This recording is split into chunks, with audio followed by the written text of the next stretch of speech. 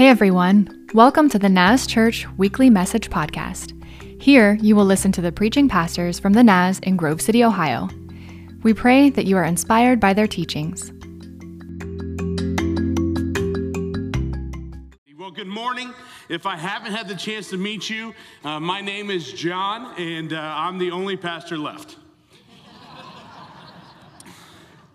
Pastor Dale is gone, as many of you probably saw online.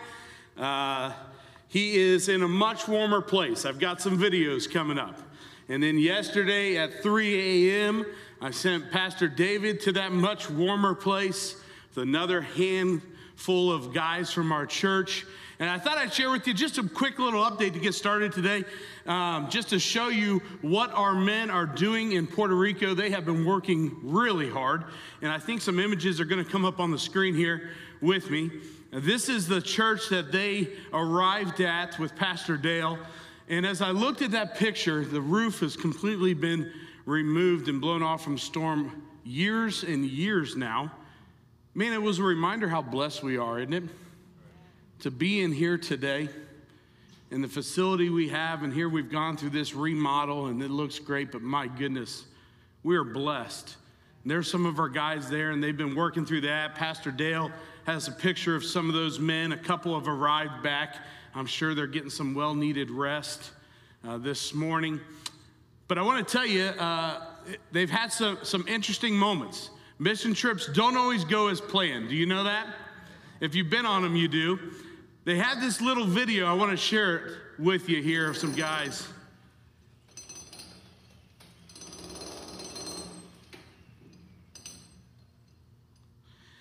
That looks pretty fun. Get a jackhammer, get on a concrete roof, and start chipping away, right? Things don't always go as planned, folks.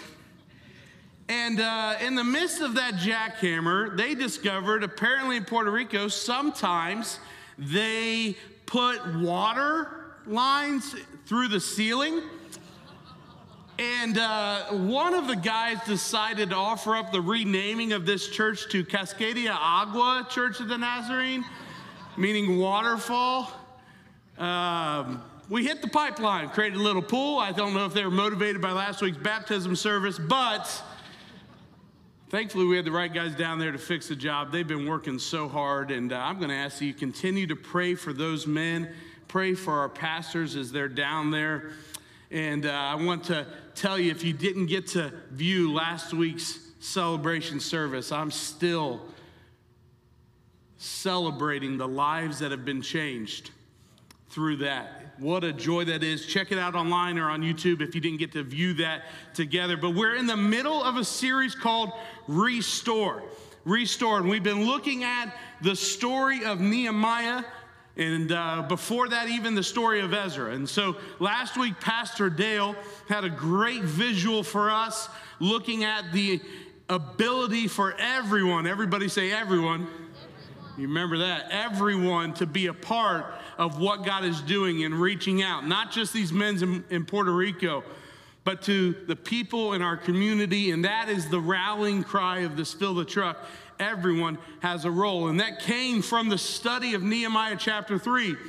For those of you who've not been a part of this series yet, Nehemiah is joining us here as a guy who's been called by God and appointed by the king to go forward back to Jerusalem and rebuild the city wall, the fortress around the city of Jerusalem.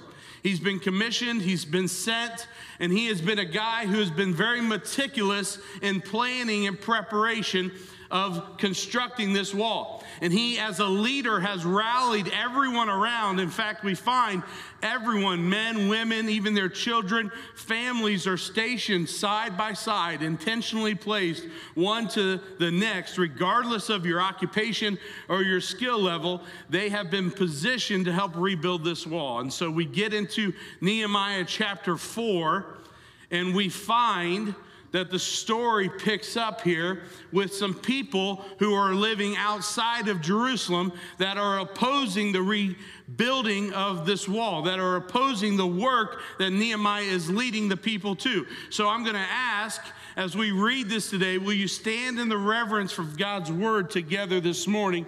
Join me in Nehemiah chapter 4. We're going to start at verse 6, and it'll come up on the screen. I'm going to read it for you, but follow along if you will, please. It says, "At last the wall was completed to half its height around the entire city, for the people had worked with enthusiasm." Halfway through, they were very enthusiastic. Verse 7 says, "But then Sanballat and Tobiah and the Arabs, the Ammonites and the Asdodites heard as the work was going ahead and that the gaps in the wall of Jerusalem were being repaired. They were furious. They all made plans to come and fight against Jerusalem and throw us into confusion. But we prayed to our God and guarded the city day and night to protect ourselves." Verse 10, "Then the people of Judah began to complain. 'The workers are getting tired and there is so much rubble to be moved. We will never be able to build the wall by ourselves.' Meanwhile, our enemies were saying, 'Before they know what's happening, we will swoop down on them and kill them and end their work.' The Jews who lived near the enemy came and told us again and again, they will come from all directions and attack us."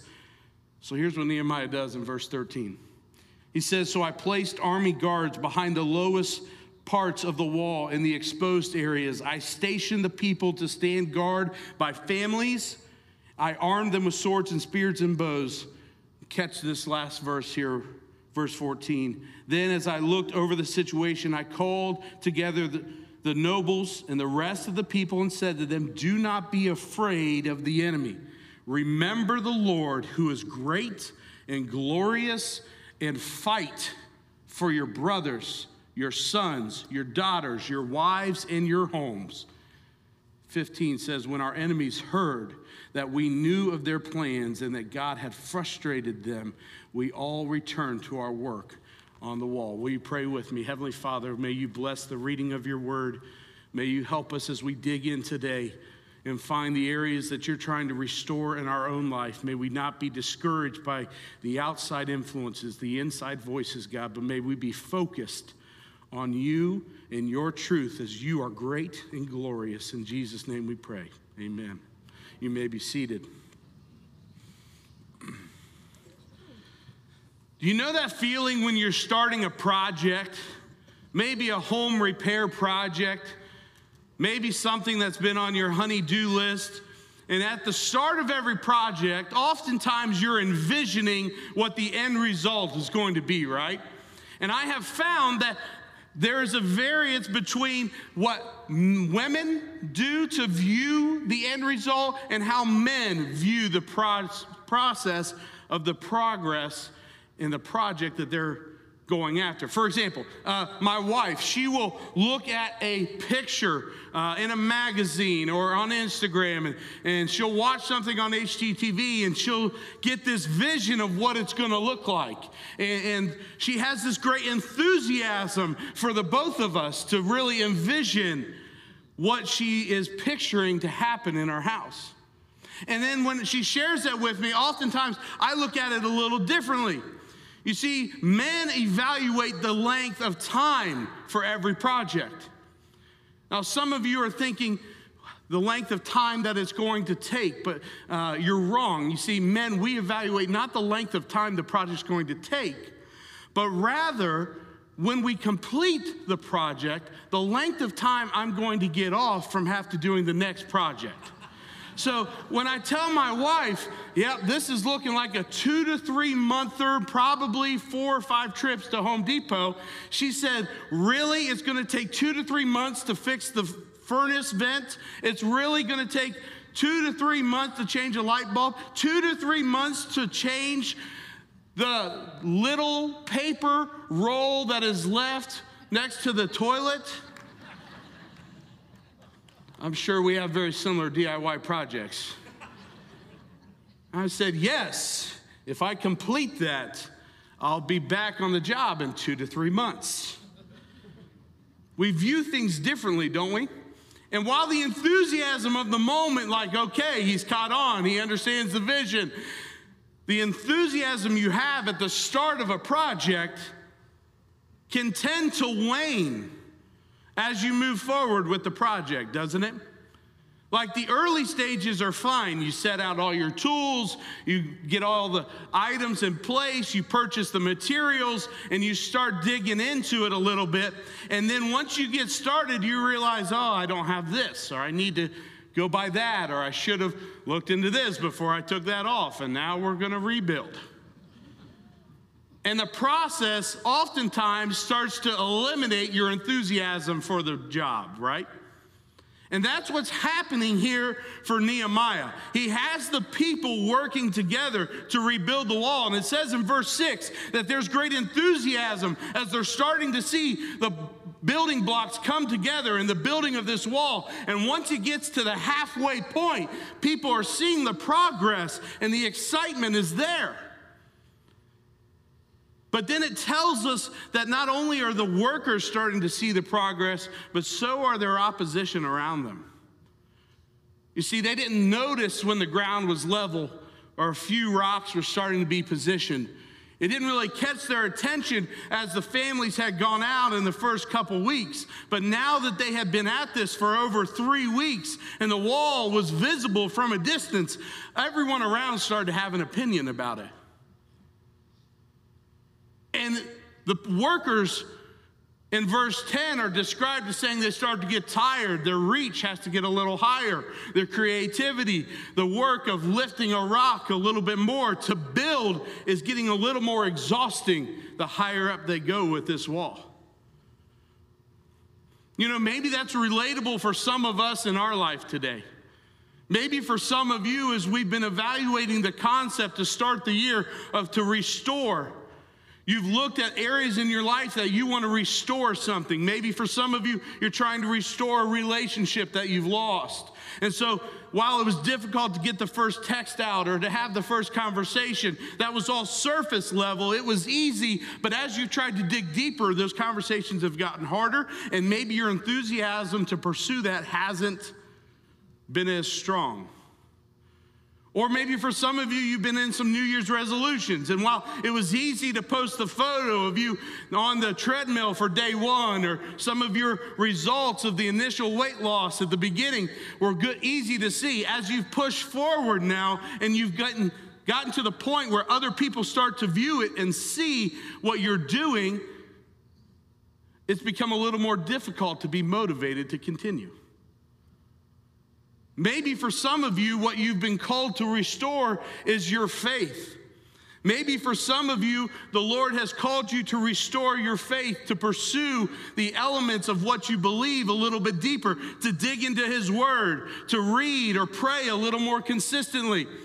Maybe it's called you to own your faith a little more publicly, a little more public display. And those around you didn't notice when you'd gone to church once or twice and you missed out on the other Sunday morning activities, or maybe the Wednesday night class that you've been attending or bringing your kids to experience. They recognize the change in your pattern, the change in your priorities, and now they're at the point that the people around you are starting to voice a little bit in opposition of the changes you've been making to better yourself, to respond to the call. Let me tell you something. When God has your attention, other things don't. And those other things start to notice and will speak up and complain. Do you know that? When the Lord helps you restore something in your life, He has to be the priority. And when He's the priority, something else isn't. And whatever it was that used to be the priority in your life is going to be affected, and oftentimes going to raise some opposition. So Nehemiah, as a leader here, has a method for success, and he always starts with prayer. Next week, Pastor David's going to dig in to Nehemiah's prayers. But he's 3 weeks into this job, 26 days. He's at the halfway point into this. And there's been many books and studies that have looked at the life of Nehemiah as a man in leadership, a man who was able to rally around a group of people to pursue God's calling and to take action. Because you see, he doesn't just go and pray about it and ask God to make it easier. The challenge doesn't change because it got difficult. Do you know that? Oh man, that just hit me. I didn't even have that in my notes. Hold on. The challenge doesn't change just because it got difficult. What God has called you to wasn't an easy walk. The steps that you're called to take in your faith aren't always easy baby steps. There's some that are going to challenge you, that are going to stretch you. There's some that are going to push you out of your comfort zone. There's some steps you're going to be called to take in your life that other people don't want you to go that direction. So as you start going that direction, they're going to try to stop you, to call you back to where you came from. And you have to decide, am I comfortable continuing to pursue and restore what God is leading me to, or should I return? That's all free. I didn't even have that in the books. And something happens here. Something happens because we've all been in the midst. We're halfway into a task. It feels tedious. We feel bogged down. We find ourselves in the lull and we have to push forward. And this is where we established something called the Nehemiah principle. Say that with me, Nehemiah principle. The Nehemiah principle is that for those who are pursuing something, oftentimes those in leadership, his principle is that at the 26-day mark, or your halfway point, you need to have reminders of what it is God has called you to do. You need to bring it before the people that you're leading of what it is you're aspiring to complete, what goal you have, what progress you've made, and what work there is still to do. The Nehemiah principle is to put it back in front of people. This is what God has called us to. This is what we're doing together. And so he puts a plan in place. We read it in verses 13 and 14. It's going to come back on the screen. I want to read it with you. This is how Nehemiah attacks the lull in their work. He says, "So I placed armed guards behind the lowest parts of the wall in the exposed areas. I stationed the people to guard by families." Remember that. Armed with swords, spears, and bows. Verse 14, he says, "Then I looked over the situation. I called together the nobles and the rest of the people, and I said to them, 'Do not be afraid of the enemy. Remember the Lord who is great and glorious, and fight for your brothers, your sons, your daughters, your wives, and your homes.'" Nehemiah says, it's been 26 days. This has been tedious. We've been working on it. And now that we're at the halfway point, people are starting to notice. Not only is there opposition to what we're doing growing around us, but we find in verse 10 that the workers themselves start to doubt and question and tell of their fatigue in the task that they're doing. You see, the enemy, we're going to look at in a later sermon in this series, he is so content to stop you in your work and relationship to move forward with what the Lord is calling you. He will bring opposition around you. And when the opposition around you doesn't stop you, he will start to attack you from the inside. He will start to attack those that have been on your side, those that have been encouraging you. He will start to attack your thoughts, your doubts, and your motives for doing that. And so in that moment, you need to be reminded, as Nehemiah does, of this Nehemiah principle, to pause, to refocus on the Lord, and what task you have before you is divinely appointed just for you. I wish a few people were awake this morning to hear this. Some of you need to write it down. Some of you need to remember. Some of you need the reminders of the things that you're going through. When I was in grade school, and I don't remember my age, I remember waking up early, probably around 5 a.m., And I was at the top of the stairs, and I looked down the stairs, and I see my dad getting his coat on and keys together, and he's making his way out the door. You see, my dad, he worked in Springfield, and so he would drive an hour one way every day. And he would drive every day and work in Springfield, and my mom and my dad had made the choice that he would commit to doing that back and forth trips so that our family could grow up here and be a part of this community. And so in the midst of that, as I'm growing up, I remember looking down, and I just looked down at my dad, and I said, "Hey, Dad, thank you so much for driving to Springfield so that we can grow up here in Grove City." I was probably half asleep, But I just said that. I put that out there. And for 30 years, my dad has driven, and because he's an engineer, he's calculated how many miles around the earth he could have traveled back and forth. But in the midst of that task every single day, a moment from the top of the stairs came of a reminder of why you're doing this. And it was for us. And so my dad's last day of work is tomorrow. Isn't that awesome? Yeah.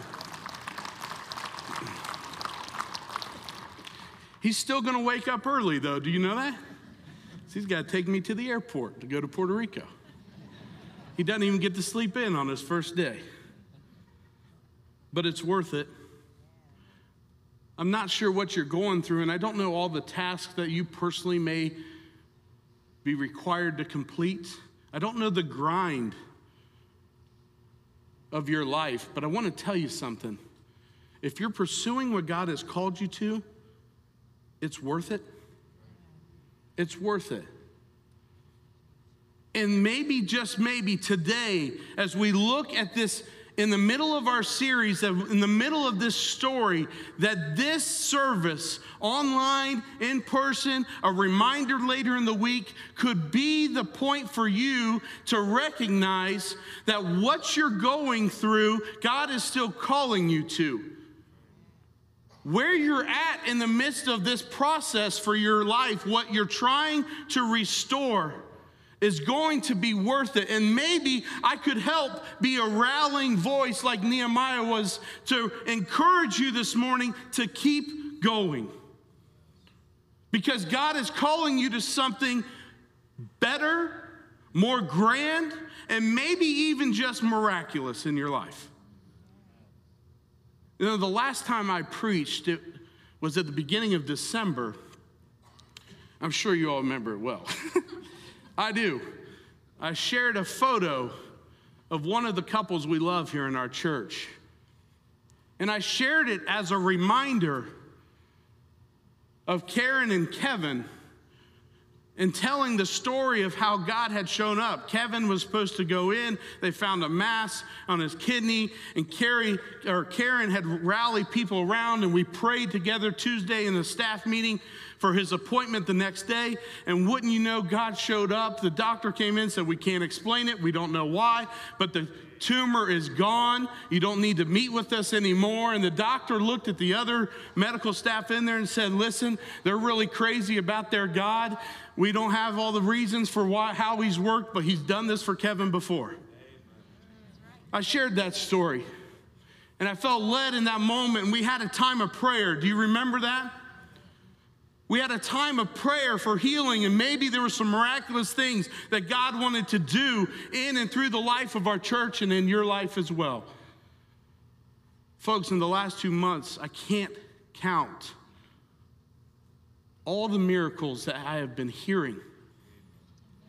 And I apologize, there's been some I forgot. But for example, this one right here, this next picture comes to mind.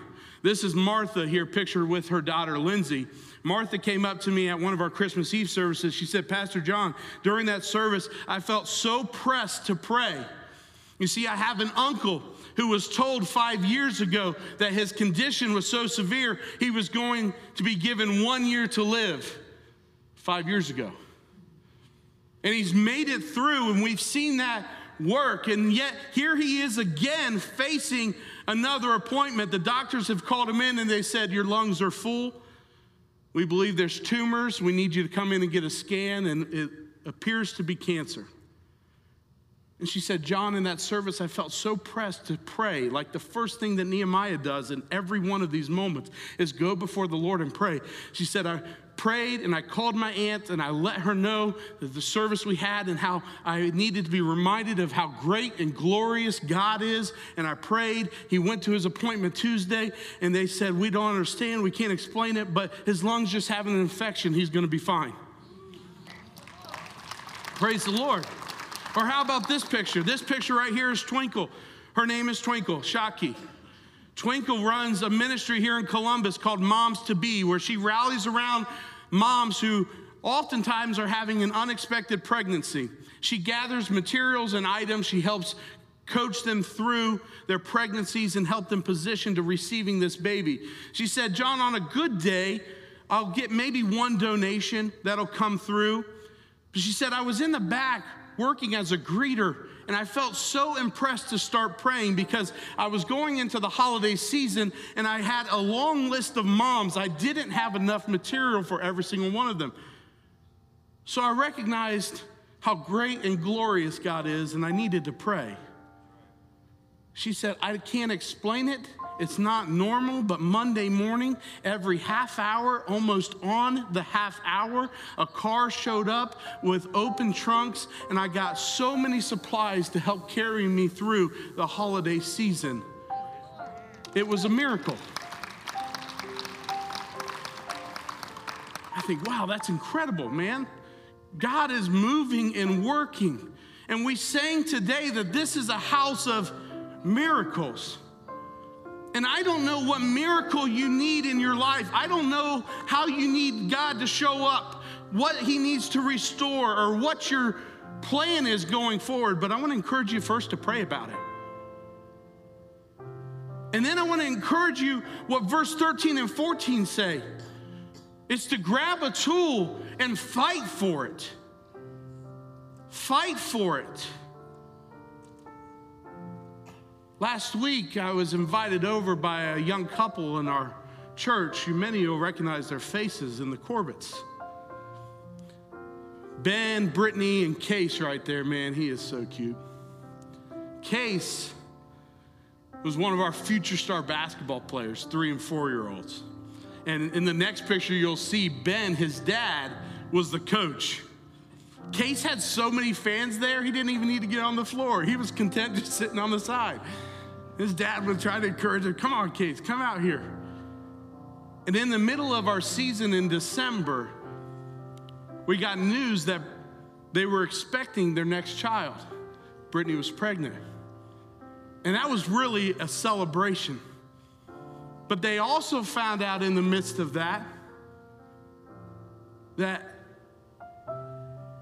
her cancer had returned. And you see, in this next photo, it's not the first time Brittany's gone through this. She's been through this before. And while it's not her first time going through it, can I remind you quickly, it's not God's either.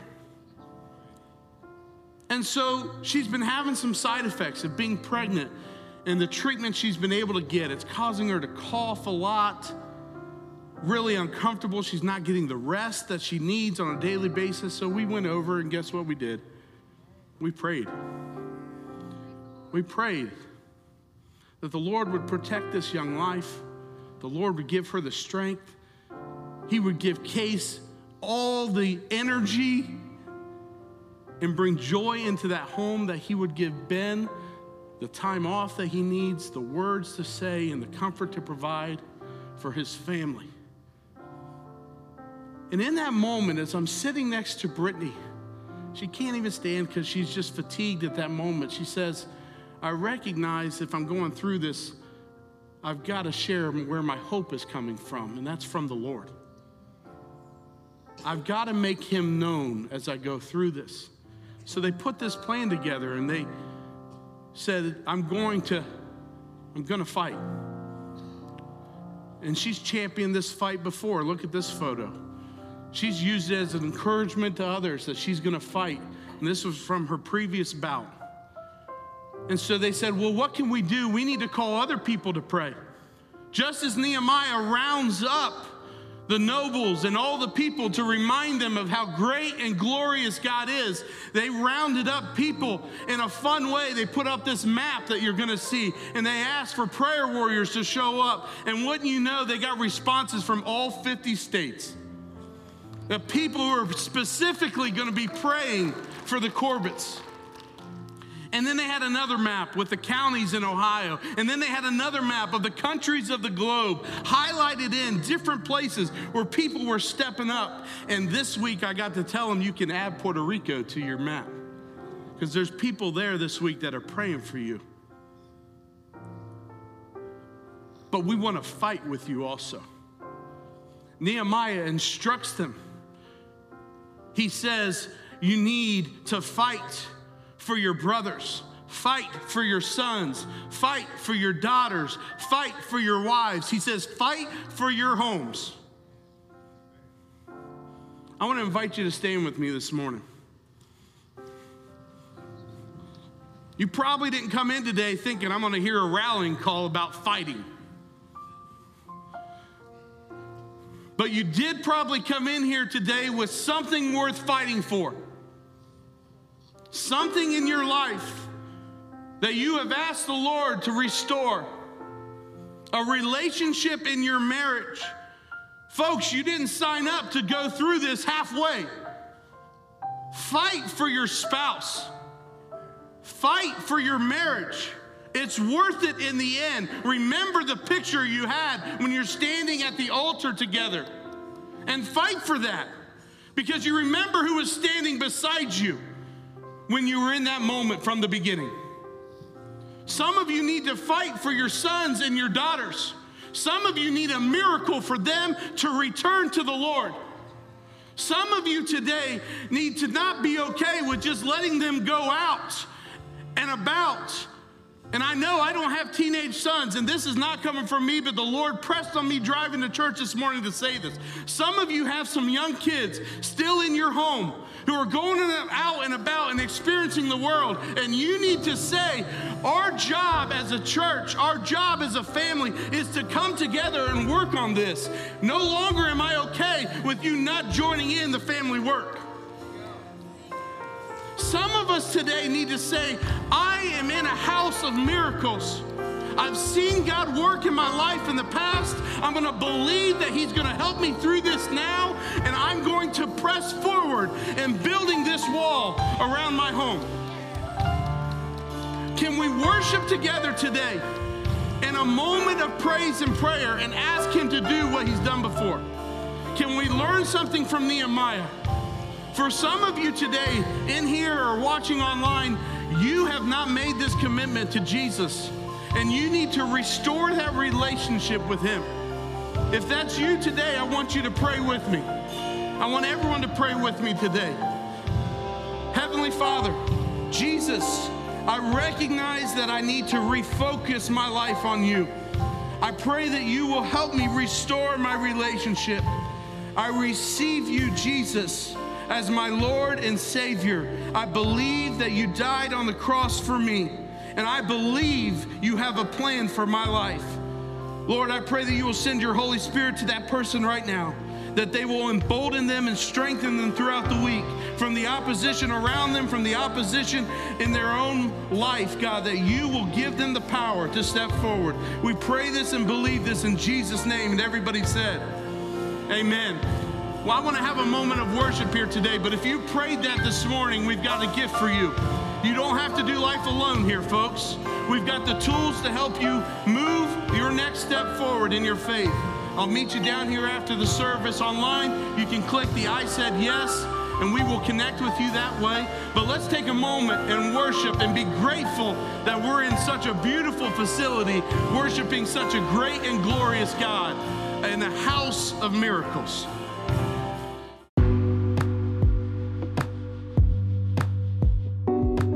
Thanks for joining us for this week's podcast.